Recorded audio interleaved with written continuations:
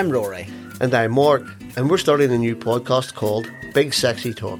Because who better to discuss sexual and reproductive health than me, a 30-something-year-old dad? And me, a 50-something-year-old granddad.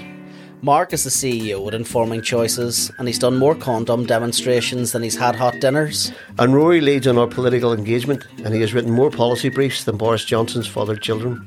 The podcast will be produced in mini-series format, with each series focusing on a specific area of sexual health and emotional well-being, and episodes will be uploaded weekly.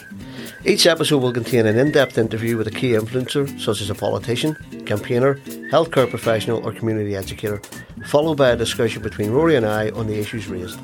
When the series is finished, we'll take a break, go off and record new content, and then return with a new set of episodes. So, join us on our journey as we create a culture of openness about sexual and reproductive health and empower people with the information they need to make informed choices.